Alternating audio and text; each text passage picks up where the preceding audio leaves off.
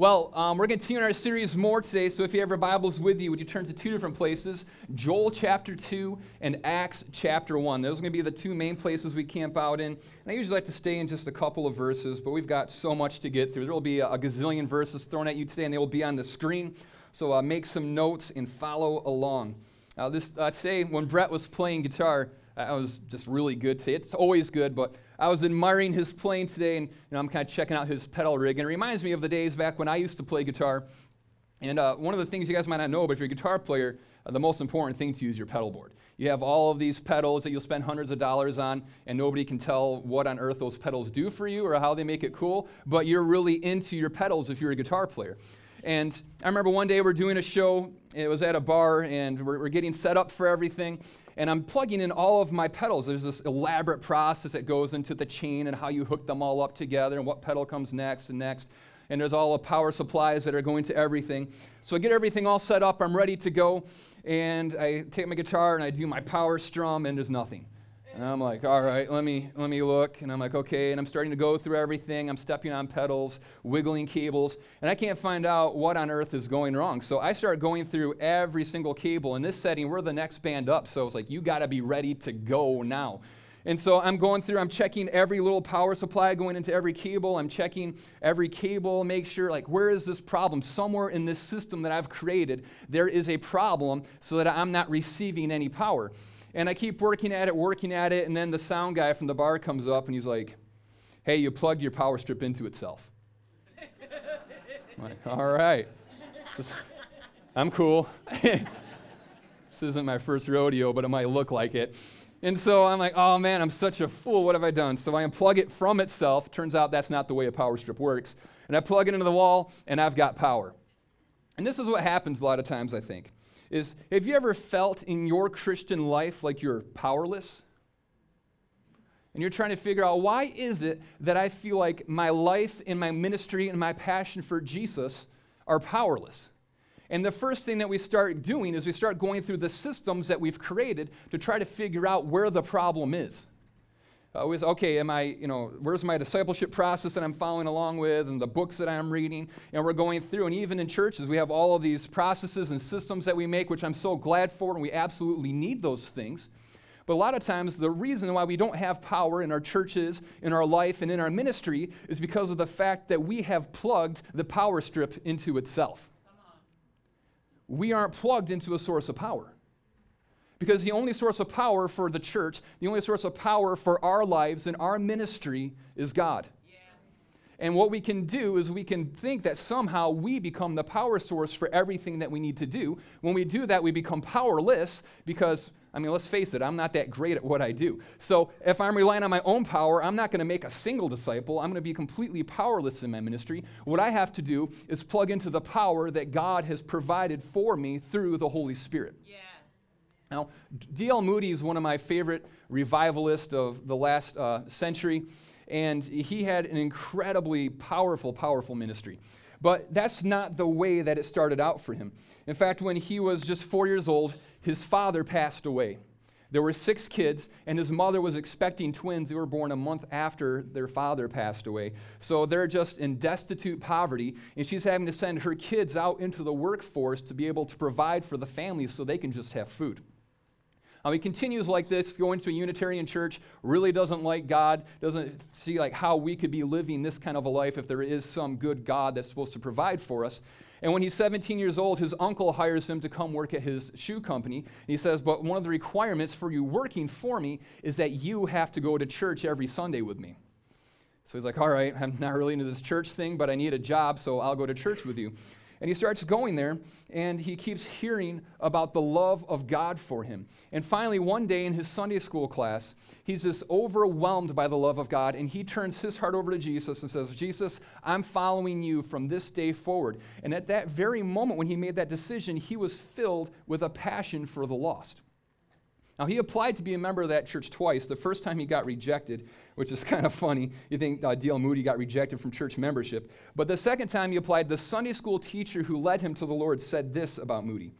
I can truly say, and in saying it, and magnify the infinite grace of God as bestowed upon him, that I have seen few persons whose minds were spiritually darker than was his when he came into my Sunday school class. And I think that the committee of the Mount Vernon Church seldom met an applicant for membership more unlikely ever to become a Christian of clear and decided views of gospel truth, still less to fill any extended sphere of public usefulness. Thanks, Sunday school teacher. That's what his Sunday school teacher is saying about him. But it's because God did such a miraculous work in his life. He might have been the last person you would ever expect to be in a church, let alone become a Christian. And he was certainly the last person that anybody ever expected to be used by God in this way. But that's just the way God works. Because it's not dependent upon you. It's not dependent upon your past. It's dependent upon the power of the Holy Spirit in you and the future that God has called you to. So here's what happened with Moody. He knew that he wanted to spend his life telling other people about the freedom and the life and the joy that he had found in Jesus. And he started a church, and he had great frustrations in this.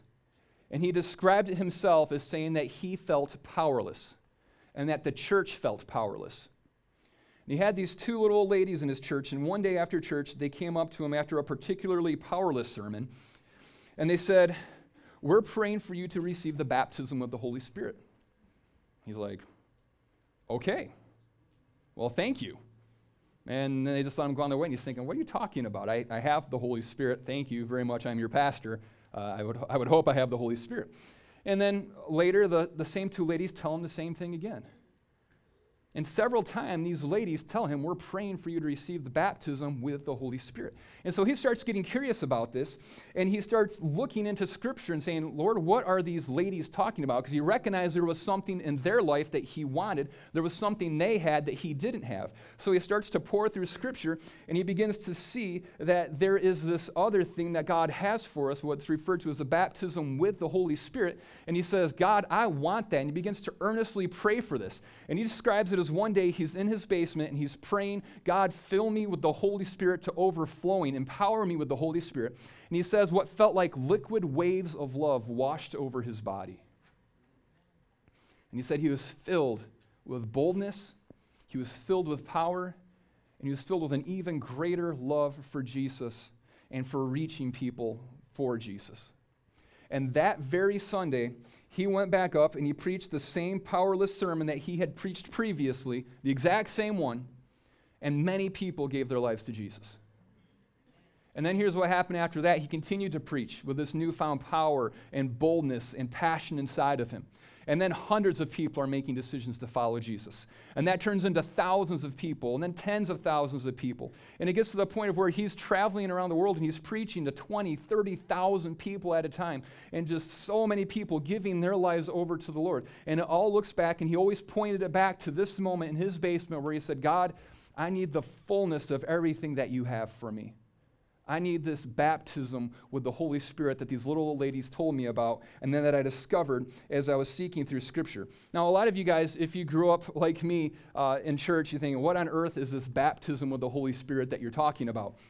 And the word baptism, or the word baptize, comes from baptizo, which means to immerse. So when we baptize you in water, what we do is we dunk you down in there and you become fully immersed. You're covered with water, and then you come back up. So really what it means to be baptized with the Holy Spirit is to be immersed in the Holy Spirit. And a good way for us to think about that is that baptism with the Holy Spirit is a supernatural immersion that gives you an incredible new love and connection and intimacy with God, and supernatural power and boldness so that you can fulfill the mission of God.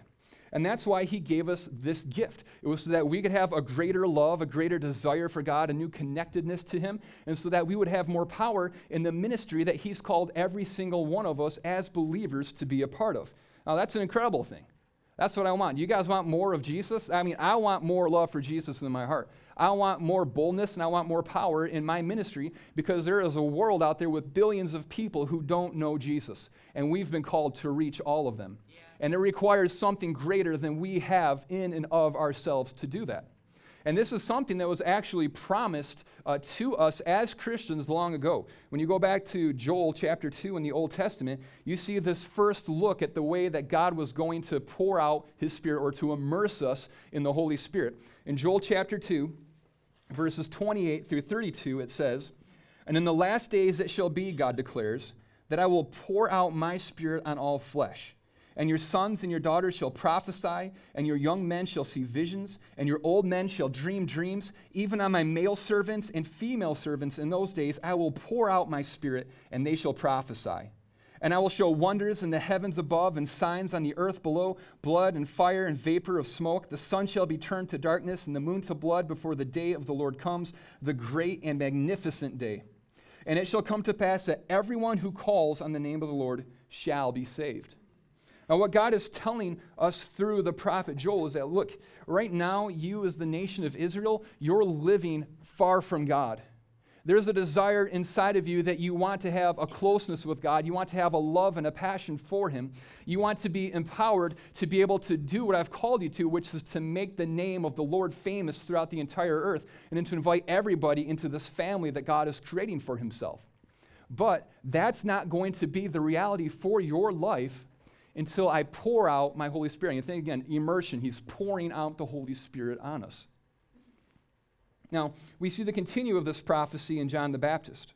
In Matthew chapter 3, verse 11, John says, I baptize you with water for repentance, but after me comes one who is more powerful than I, whose sandals I am not worthy to carry. He will baptize you with the Holy Spirit and fire. Now, what Jesus is referring to, and it's recorded in all four Gospels, is that He is the one who's going to immerse us in the Holy Spirit. He is the one that's going to bring about the fulfillment that we see in Joel chapter 2. And so Jesus continues in His earthly ministry. He dies on the cross, He's buried, He's raised from the dead by the Holy Spirit, and He begins to appear to His disciples. And this is what He says to them in John chapter 20, verses 19 through 22. As He's appearing to them, this is the post-resurrection Jesus. He says to His disciples, on the evening of that day, the first day of the week, the doors being locked where the disciples were for fear of the Jews, Jesus came and stood among them and said to them, Peace be with you. And when He said this, He showed them His hands and His side. Then the disciples were glad when they saw the Lord. Jesus said to them again, Peace be with you. As the Father has sent me, even so I am sending you. And when He said this, He breathed on them and said, Receive the Holy Spirit. Amen. Now, was this the pouring out of the Holy Spirit that was prophesied by Joel and John? No. This was the moment of salvation for them. Yeah. What had happened was now His disciples who listened to Him teach on the kingdom of God, who listened to Him talk about what was going to happen to Him, the way that God was going to bring salvation to the world, they saw Him die. They saw Him raised from the dead. They believed Him to be the Son of God. They believed Him to be the one who saves them from their sins. They put their faith and their trust in Him for their salvation. And it says that Jesus breathed onto them and said, Receive the Holy Spirit. And at that moment, the Holy Spirit came into them, saved them, made them spiritually alive, members of the body of Christ. That's what's happening in John there. And really what we see in this is actually very similar imagery to what we see in Genesis chapter 2, verse 7. Remember, this is the creation account of how God made man. And it says, Then the Lord formed the man of the dust of the ground and breathed into his nostrils the breath of life, and the man became a living creature. And the word breath and spirit they're the same kind of thing. What happened was God breathed His Spirit. He breathed life into Adam. Now he's a living being. But what happened when Adam sinned, he lost that. He died spiritually. He lost that breath of life that God breathed into him. And that's the way that we all were born. It's the way that we all grew up. But when we made the decision to follow Jesus and put our faith and trust in Him, the Holy Spirit was put inside of us, and we became spiritually alive. We received the Holy Spirit. We became members of the body of Christ. The fruit of the Spirit began to be born inside of us because it started to reshape us and He began to make us into the very image of Christ. But though they had received the Spirit at this point, Jesus still had something else to say to them. Shortly before He ascends into heaven, in the final moments that He's spending with His disciples, after He's already breathed the Holy Spirit for salvation into them, it says this in Acts chapter 1, verses 4 through 5 and 8. And while staying with them, He ordered them not to depart from Jerusalem. He ordered them not to depart from Jerusalem, but to wait for the promise of the Father, which he said, 'You heard from me, for John baptized with water, but you will be baptized with the Holy Spirit not many days from now. But you will receive power when the Holy Spirit comes upon you, and you will be my witnesses in Jerusalem and in all Judea and Samaria and to the ends of the earth.'" So you've seen two things happen here. Jesus has breathed the Holy Spirit onto them to bring them to life, to make them spiritually living, to save them. And then he says, but you still need to wait because you're going to receive a baptism or an immersion in the Holy Spirit, and that's going to give you the power that you need to be my witnesses. Yes. And he says, before you go out to begin the mission that I've given you, I said, as I was sent, so I'm sending you. I've told you to go out and to make disciples of all the nations, but until you do that, you need to wait until you receive the baptism with the Holy Spirit. He says that you will receive power on high at that moment. See, all of the early church viewed themselves as missionaries. That's what defined them. When they made a decision to follow Jesus, now their entire life was about, how do I serve Jesus? How do I gather with the community to continue to worship and to pray and to study the apostles' teachings? How is it that I go out there as a missionary in my field, whether it's to my family and my workplace, or maybe it's even some of the people are going off into other countries to spread the gospel, but they all knew we're all missionaries. And the only way that we can accomplish this task that God has given us is when we are immersed in the Holy Spirit to receive a new passion for Jesus, a new passion for the lost, and to be empowered now by God to continue to do the things that Jesus did, so that we are sent just as Jesus was sent. In fact, the baptism with the Holy Spirit was so important to the disciples and to the early church that when they would hear that there were groups of people in new cities that accepted the Word of God and became Christians, they would send out emissaries to them and they would ask them, hey, did you receive the Holy Spirit? Because if you just receive the Holy Spirit for salvation, when God breathes new life into you at the moment of salvation, you're not going to have the passion and the power that you need to accomplish everything that God's called you to.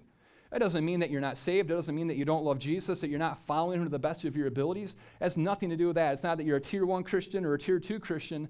It's just that when the Holy Spirit comes upon you, he doesn't make you better than anybody else. He makes you better than you were before. He makes it so that now you can be used to the fullest of the potential that God's put inside of you to make other disciples. And so they would go out and they'd say, hey, did you guys receive the Holy Spirit? And I love one of the groups of people said, we didn't even know there was a Holy Spirit. And that's how I was when I grew up. When I made a decision to follow Jesus, I just knew that God loved me, that he saved me, and that I was going to put my faith and trust in him for salvation. And when I did that, I was aware of his love for me. There was life that was born inside of me. I received the Holy Spirit. I didn't even know what the Holy Spirit was, though. And that's the way that my life was for the first 20 plus years. I lived with the Holy Spirit inside of me to bear fruit of the Spirit and sanctification and make me like Jesus, but I didn't have the baptism with the Spirit to fill me with power so that I could go out and do the things that God had called me to do. So they're going out there. The disciples are checking. Okay, I got way ahead of myself. Sorry. So they're waiting now for the baptism of the Holy Spirit that Jesus has been talking to them about. And it says in Acts chapter 2, the Holy Spirit falls on them, and they go out there and they preach a boldness. There are signs and wonders going on, and 3,000 people in one day put their faith in Jesus. The church grows by 3,000 people in one day. And more people are saved, they're set free, they're filled with the Holy Spirit, and they're going out there empowered, and they're making more and more disciples. And this continues to go on and continues to spread all through the Roman Empire. The Romans actually said of them, these men have turned the world upside down. This little band of Christians that started out with Jesus and his 12 disciples, that then the group of 120 that were waiting for the empowerment of the Holy Spirit spread to tens and to hundreds of thousands of people in one generation. And let me tell you, there is no system that we can create. There's no discipleship process that we can devise that will ever see that kind of growth. That doesn't mean we throw those things away, but we have to recognize is that our source of power in ministry, the source of power that we have to turn this world upside down. And believe me, this world needs to be turned upside down. Every time you turn on the news, you see how desperately this world needs to be turned upside down. And it happened in their generation, and it can happen in our generation as well. It will happen in this church, and it will happen in this city when we, like those early disciples and like the members of the early church, say we need the fullness of what God has for me. I need the power that comes from being immersed in the Holy Spirit.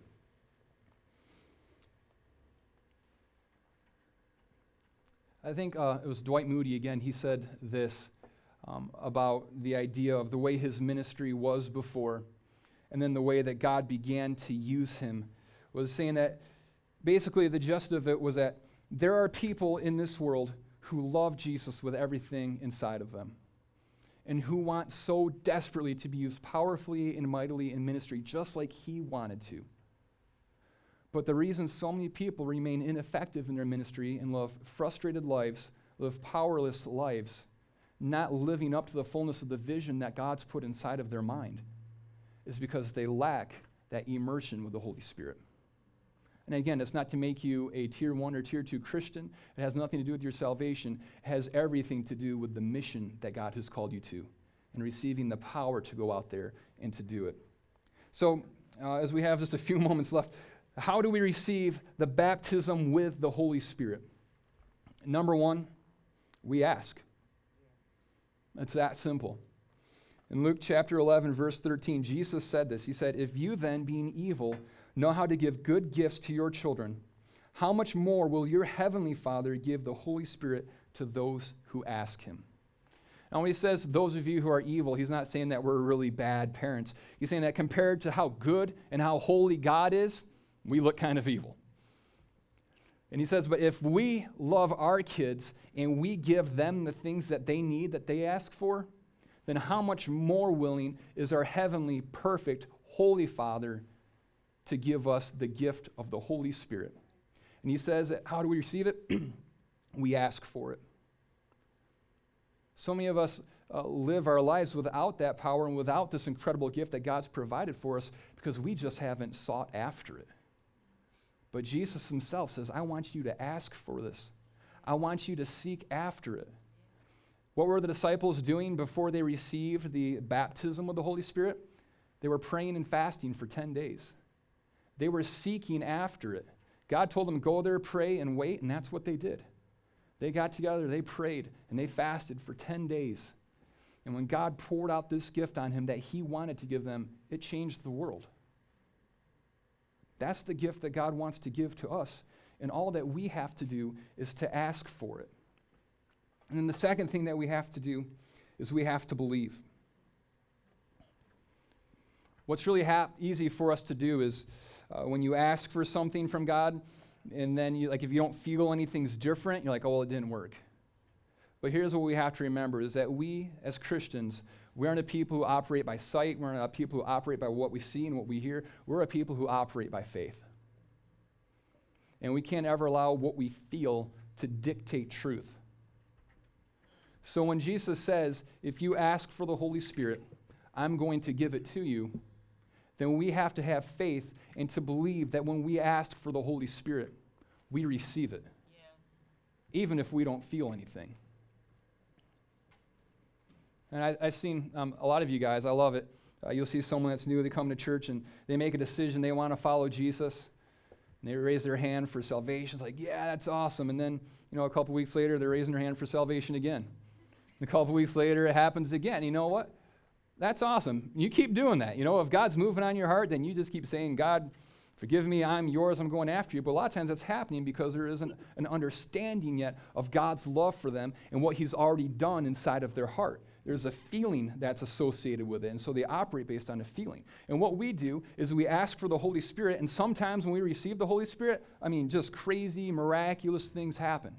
And it's like Moody said, I felt liquid waves of love rushing over my body. Or some people were prophesying, praising God, speaking in tongues. Whatever it was, there were times when it was very evident that the Spirit had just filled them, was flowing out of them. But then I've known some people where they asked for it, and they didn't feel any different. It didn't look like anything had happened. But they just kept believing and saying that, God, you said that if I ask for this, you're going to give it to me, so I have this now. And sometimes I have one friend, he was vacuuming, the most spiritual thing you can do. After he'd asked for a baptism of the Holy Spirit, he didn't feel anything, like nothing had happened. And it was a couple weeks later, and he was vacuuming. And just as he was vacuuming, just joy, unspeakable joy just rushed over him. It's It's like, there it is. And so know what happens then is someone will say, well, here's the reason. So if you want to be baptized in the Holy Spirit, you have to vacuum and then you'll receive it. That's really bad theology. That's not how it works. The theology that's good is we ask for the Holy Spirit and we receive it. Yeah. And we put our faith in that. So here's how this all happened for me.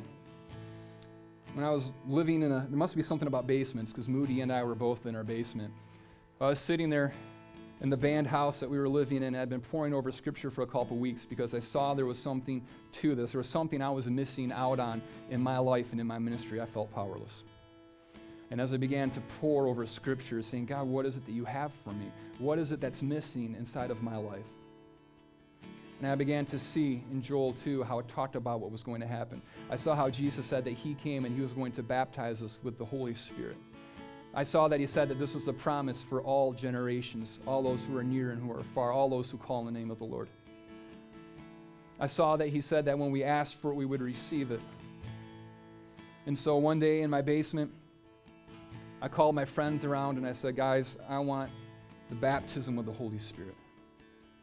And I said, well, on Sunday at church, why don't you go and ask the pastor to pray for you for that? I said, no, I'm not going another second without it. And they never prayed with anyone to receive the Holy Spirit. And they told me, well, we don't know what to do. And I said, well, it doesn't matter what you do, just pray that I receive it.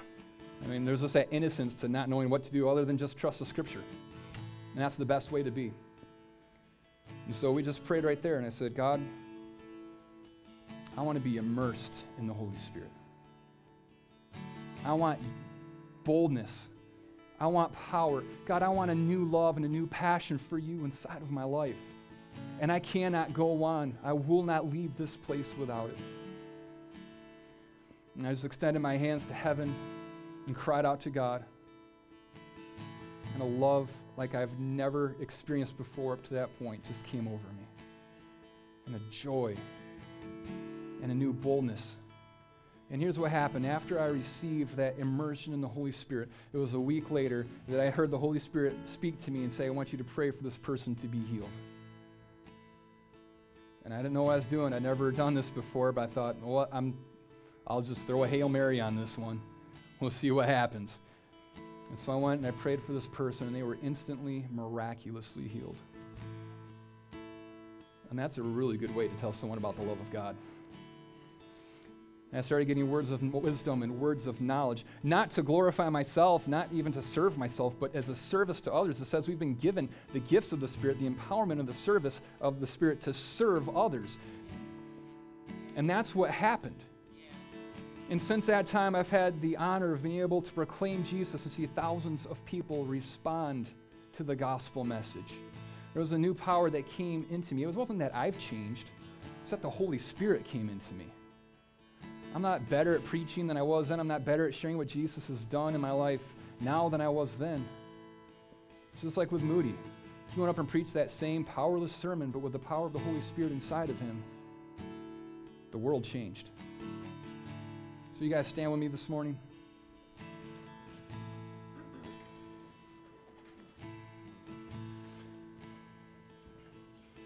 Let's spend some time before the Lord. I invite you to close your eyes and let's just ask God what it is. What is He speaking to you now?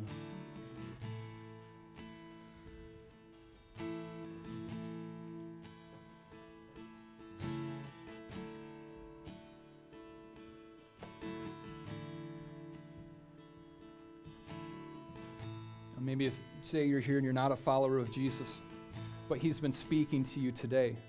He's been calling you to Himself. Then the step that you make right now is you respond to that. You say, Jesus, forgive me of my sins. I put my faith and my trust in you for my salvation. I am yours. Would you lead me? Would you guide me? Would you fill me with new life? Or maybe you've been a Christian, but you felt the frustration like I did and like so many others have. Where you know you have the presence of God in you, you've been saved, you've been set free, you're being transformed into the image of God, but you've been lacking the power in your life that comes from the immersion with the Holy Spirit. And you see that need for it in your life and in your ministry, to be filled with power, to be filled with boldness so that you can make disciples, so that you can have a new passion for Jesus burning inside of your heart. And if that's you this morning, would you be so bold as to just raise your hand to say, God, that's me. I need the fullness of the Holy Spirit. I need boldness inside of me. I need power inside of me. And for the Christians in the early times, it wasn't even a one-time thing that happened. It records again in the book of Acts. They've seen all kinds of miracles and they're being persecuted. And they come back and say, God, I need it again. Would you fill me again with your Holy Spirit, with power, with boldness? And it says that once again, the room was shaken and they were filled with the Holy Spirit. Maybe it's just been a dry season in your life.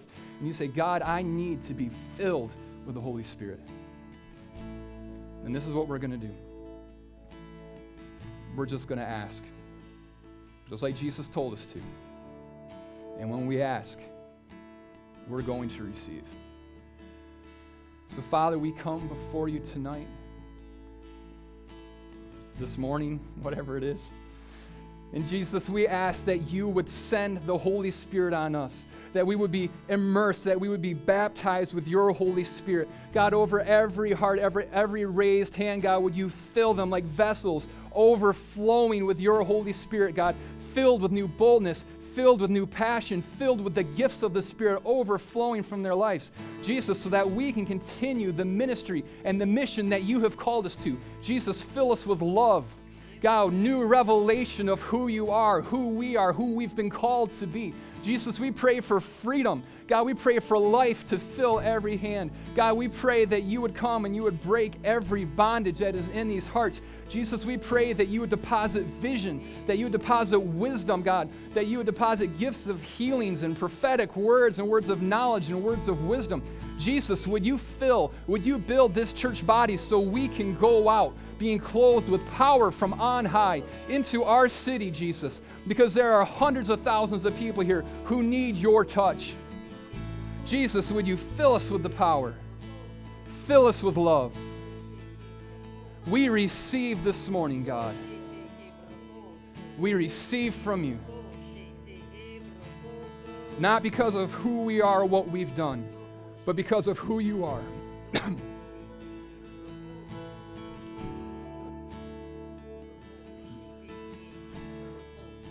the name of Jesus we pray.